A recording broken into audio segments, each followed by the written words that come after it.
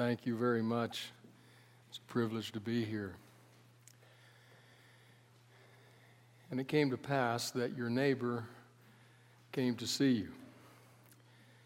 And your neighbor said to you, I noticed that you spend a lot of time in church-related activities. I noticed that you believe in God, that God is a very important part of your life. I have a real hard time with that. And you say, what is it about that is difficult? The thing that's difficult, says your neighbor, is that I just don't understand how you can believe in a God you can't see. Well, you say, I believe God reveals himself. God reveals himself to human beings, even though you may not be able to see God with the naked human eye. And then your neighbor asks you a question. It would have been a lot easier if your neighbor had not asked this question. But it's asked. It's one word. How? How? Yes, how? How?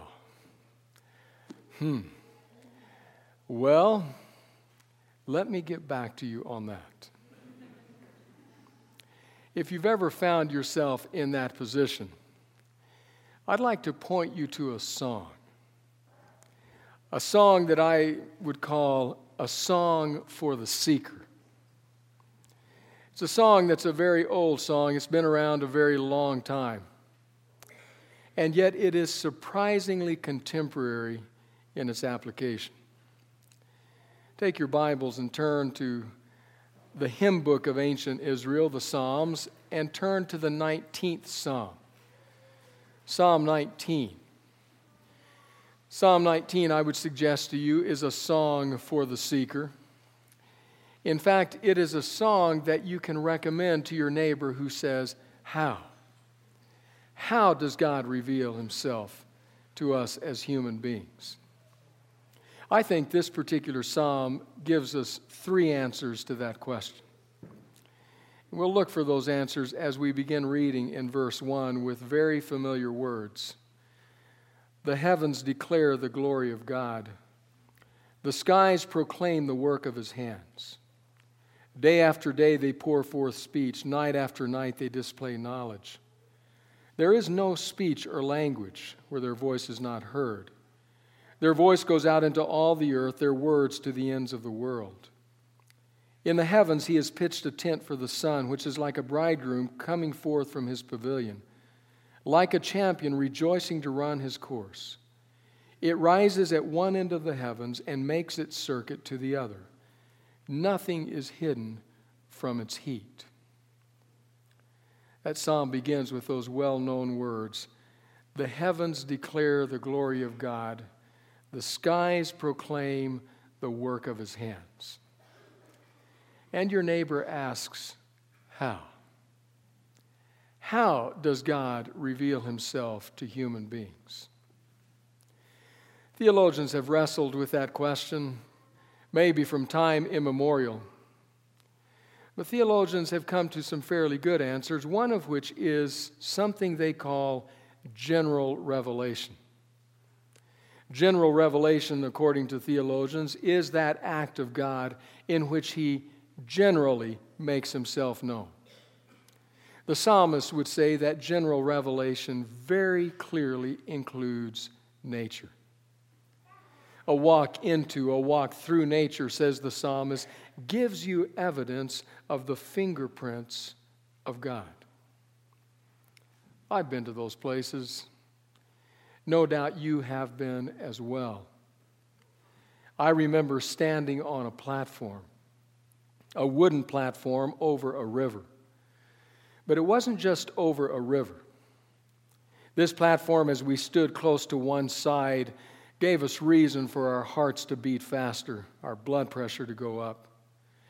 There was a roar in the background, a roar the likes of which made it almost impossible to talk. There was mist in the air. The platform under our feet constantly shook and trembled. We were standing very close, too close to be honest, for my comfort, we were standing very close to the throat of Iguazu Falls. There is that place where you can walk out on the ramp all the way almost to the very lip of the falls.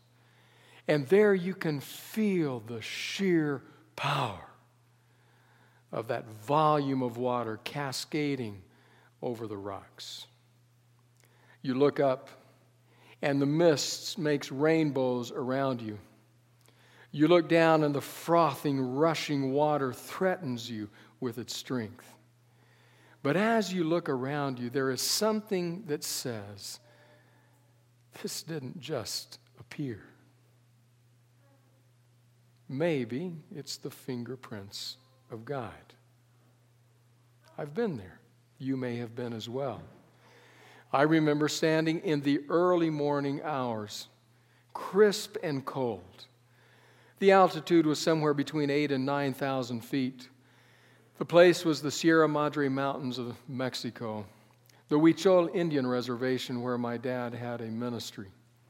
We had gone up, my brother and I, up to that high mountain village to check out an airstrip that had been built to make sure that it could be landed on with safety.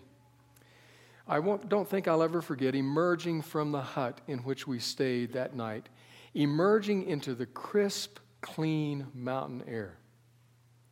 I looked up and my breath was almost taken away.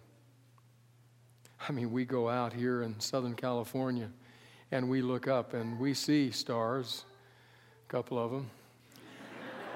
I have thought it's a good thing that God and Abraham didn't hold their discussion in Redlands. God would have said, Abraham, count the stars. He would have said, 1, 2, 3. What else do you want? But I emerged that night to a panoply of beauty. I thought I knew where a few stars were located in the heavens, but I was lost in the sheer wonder of space. I couldn't be sure. Was that the Big Dipper? Was that Orion? I couldn't be sure. But of one thing I was sure.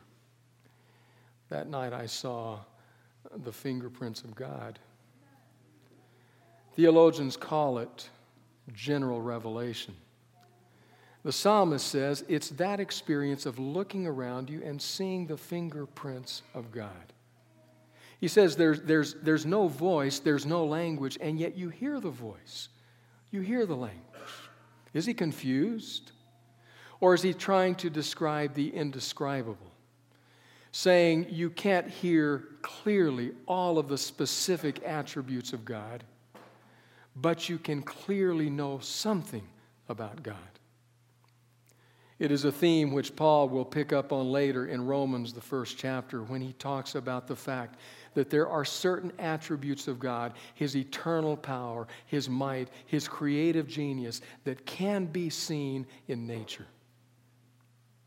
But it's a muted voice. As marvelous and as magnificent as it is not always clearly heard. A believer and an atheist can stand side by side and hear different things. The psalmist recognizes that, as did Paul. There may be, in fact, a couple of specific reasons why it's difficult to know all we need to know about God through nature, through general revelation. One is the very thing I mentioned, the language. Oh, there is a language. Its language goes out into all the earth, says the psalmist, but sometimes there is perplexity. Some hear differently. And maybe the most important thing is it doesn't tell us specifically who God is. But there's a second challenge with nature and with general revelation. The second challenge is with the fall, with humankind's descent into the darkness of sin. When that occurred, nature was affected. So that now beneath every rose is a thorn. Beneath every sign of beauty can lurk tragedy. We stood, I forget now, was it Vernal Falls or Nevada Falls? We stood by one of the falls there in Yosemite National Park. The water was clean and clear and cool, but the sign there was very clear. Those of you who have hiked that trail have read the sign. It might have lodged itself into your mind as clearly as it did into mine. It makes a statement about the beauty of the place, but the danger of swimming. It says, beneath this beautiful water lies a current that will sweep you toward and over the falls. In large letters, it says, do not swim. And then at the very bottom of the sign are some ominous words. Ominous. There are no second chances. A friend of my wife's from her younger days in Latin America swam in that place and discovered that reality as she was swept to her death. There are no second chances. Beautiful, magnificent scenery, crystal clear water, the splendor of creation. But in a world that is fallen, there lurks beneath that danger. And so when we come and we read the psalmist, and we do so with our question, how? How does God reveal himself?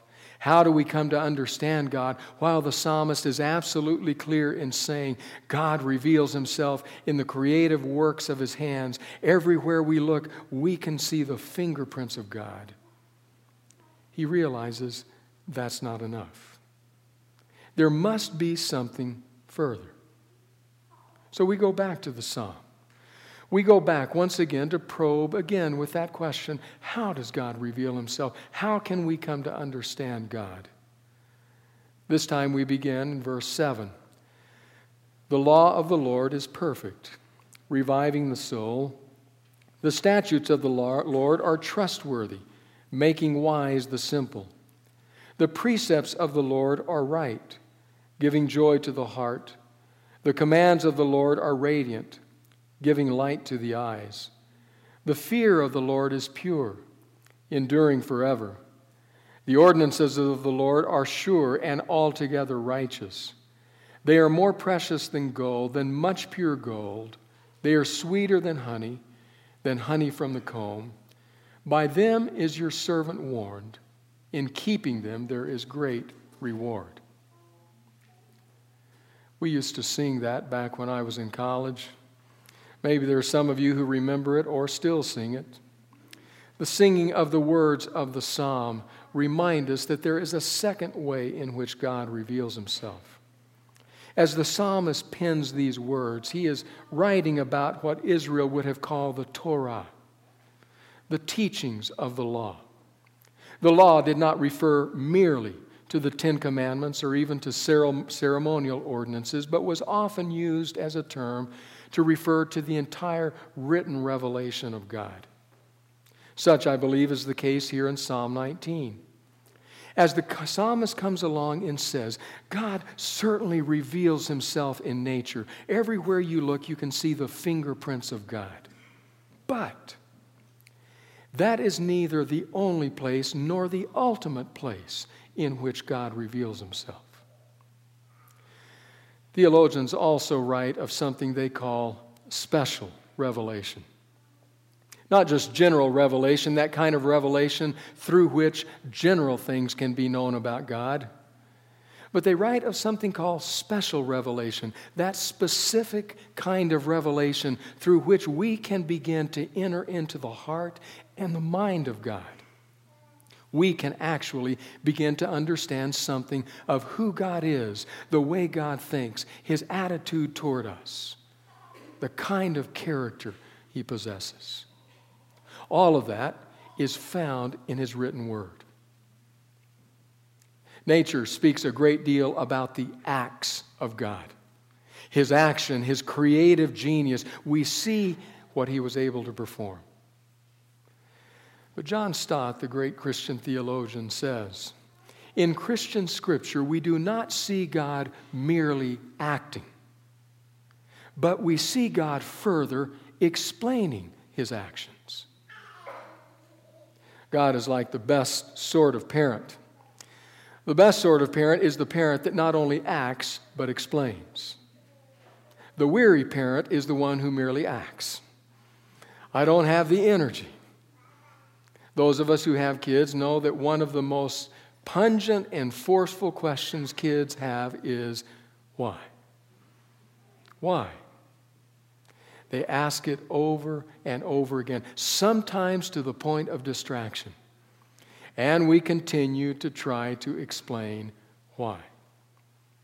Our son Austin used to ask why until I thought my head would explode.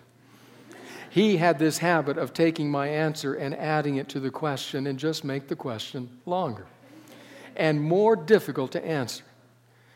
We could be driving down the road and he would say to me, "Daddy, why are all those cars driving so fast since the people got up late for work because they went to bed so late the night before?" And I would answer the question, and then the question would become longer and would include my answer. One time I finally said to him, Austin, why do you ask me so many why questions?" And he looked at me and said, "Because, Daddy, that's how Jesus made me."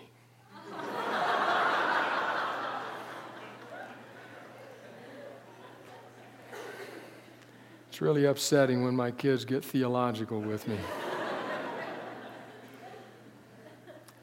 But he was exactly right. Jesus did make us to ask those kinds of questions, to ask why, and to seek to understand more deeply who we are, why we're here, and God himself.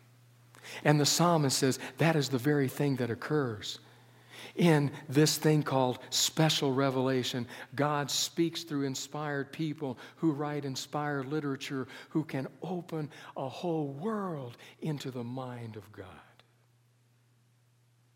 The ultimate revelation came in someone called the Word. The Word who came and who could say, "If you've seen me, you've seen the Father." That, without any question, is very specific and very special revelation. Life-changing revelation. R.A. Torrey was an evangelist many years ago.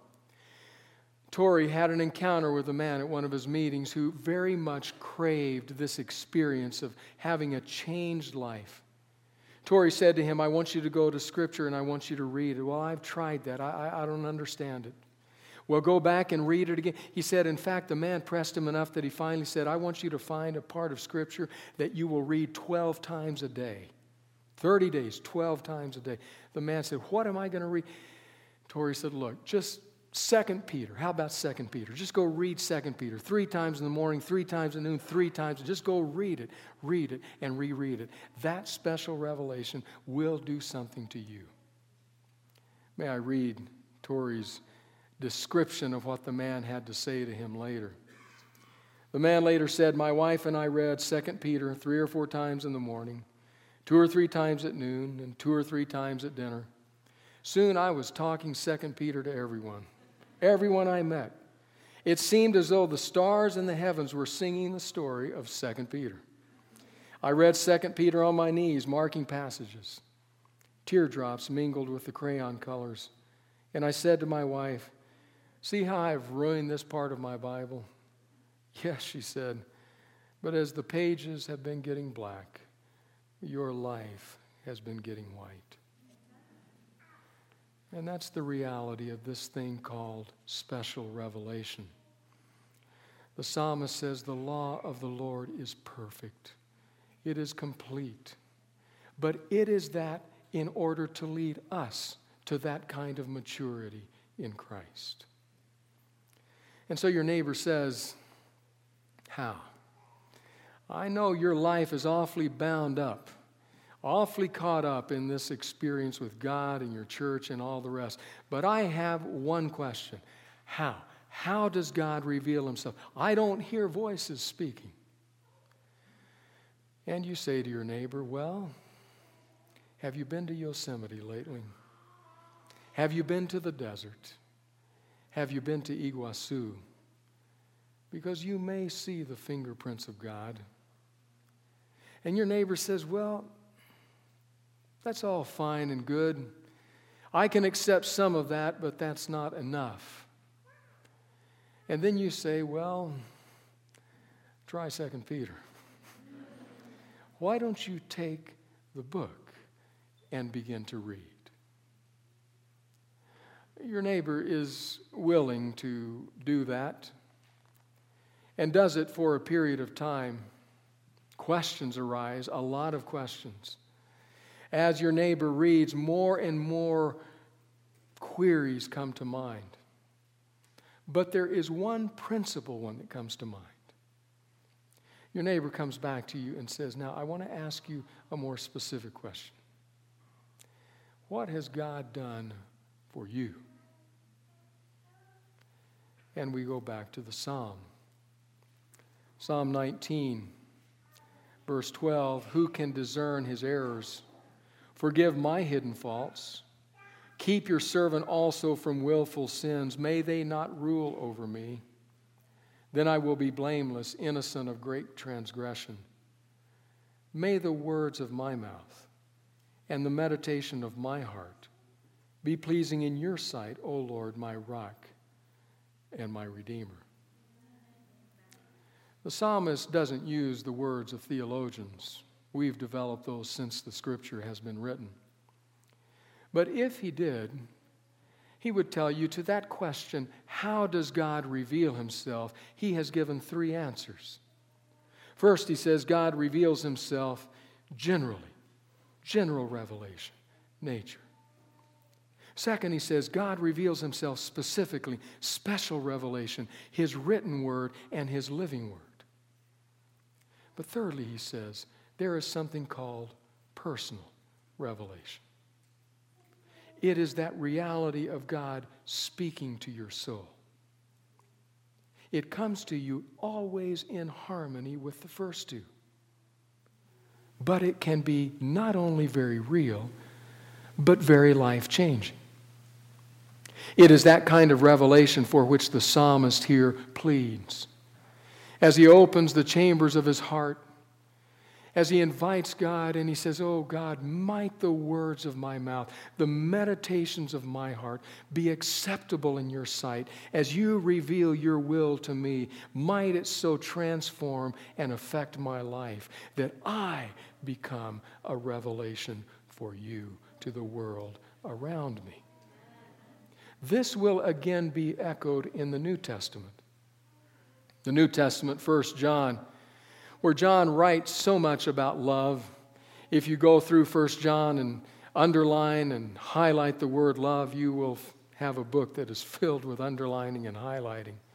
But he comes to that piece in 1 John 4 where he says something very interesting. He says 2 things that seem to be unrelated at first. He says, God is invisible. In other words, the human eye, the naked human eye, has never seen God. God cannot be put in a test tube, to use our modern day parlance. God is invisible. But he says, if we love, God lives among us. May I paraphrase that? John is saying we cannot see God with the naked human eye, but everywhere we see love truly operating, there we see God. There, that person, there, those people become living revelations of the love of God.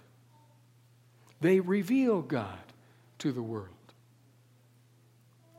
That's what the psalmist is praying for. He's praying that the sin of his life would be forgiven, that the temptations of the future would be, in the power and grace of God, overcome, and that his life, his witness, would be a revelation to others of God and of God's great goodness. May I share with you the words of a contemporary singer named Sheryl Crow. Sheryl Crow says this, I think everybody on this planet feels alone, even when they're in the greatest relationships or surrounded by family. In fact, in many ways, when you're with someone you care about, you feel more alone than if you were by yourself. I don't want to spend the rest of my life alone. That's the only true fear I have, because what else is there but love? Not to sound completely elementary, but it's what people have written songs about for hundreds of years, and it's really the only thing that matters. It's what motivates you, edifies you, encourages you. It's what brings you the most joy and the most wisdom. So that is what I long for, the consummate love. I think Crow, whatever else about her may not be accurate, is dead on here. We yearn, our hearts thirst for the consummate love. I would suggest to you that such is found only in God. And that the psalmist says, we can experience that in a personal way to such a level and in such a degree that we then can testify to the world about that kind of a God. I would suggest, in fact, that there is no more critical, no more crucial issue facing our planet today than how we understand God. The misunderstandings, the distortions of God are being played out on the evening news day after week after month after year. If we find a God who is the God of consummate love, if our souls are open to Him, then He will, through our lives, allow a light to shine that will cast an image of God to the world around us that will be life-transforming. A writer named Donald Miller writes about how that kind of love can affect and transform. He shares a story of a friend whose alcoholism was destroying his life. Listen to what Miller writes. Last year, I pulled a friend out of his closet. His marriage was falling apart because of his inability to stop drinking. This man is a kind and brilliant human being, touched with many gifts from God, but addicted to alcohol and being taken down in the fight. He was suicidal, we thought, and the kids had been sent away. We sat together on his back deck and talked for hours, deep into the night. I didn't think he was going to make it. I worried about him as I boarded my flight back to Portland, and he checked himself into rehab. 2 months later, he picked me up from the same airport, having gone several weeks without a drink. As he told me the story of the beginnings of his painful recovery process, he said a single incident was giving him the strength to continue. His father had flown in to attend a recovery meeting with him, and in the meeting, my friend had to confess all his issues and weaknesses. When he finished, his father stood up to address the group of addicts. He looked at his son and said, I have never loved my son as much as I do at this moment. I love him. I want all of you to know that I love him. My friend said at that moment, for the first time in his life, he was able to believe that God loved him too. He believed if God, his father, and his wife all loved him, he could fight the addiction, and he believed he might make it. I don't know what you call that, but maybe you call it an answer to a prayer that says, let the words of my mouth, the meditations of my heart be acceptable, be life-changing, be such that the understanding and the revelation of God is made clear to those around me. If that's happening in your life, in mine, if that's the trajectory of our lives, it just may be about that point in time that your neighbor could say, all right, I wasn't sure how to read general revelation.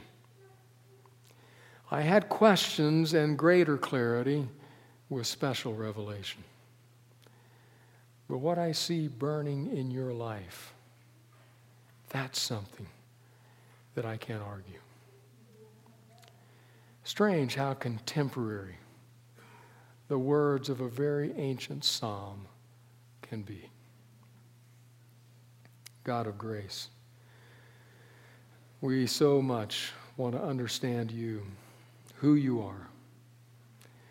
We want to understand not just your great and mighty power, but we want to understand your explanation of your acts.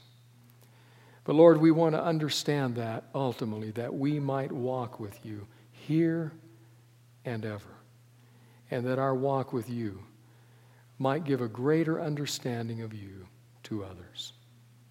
Please, might that light shine in our lives. In Jesus' name, amen.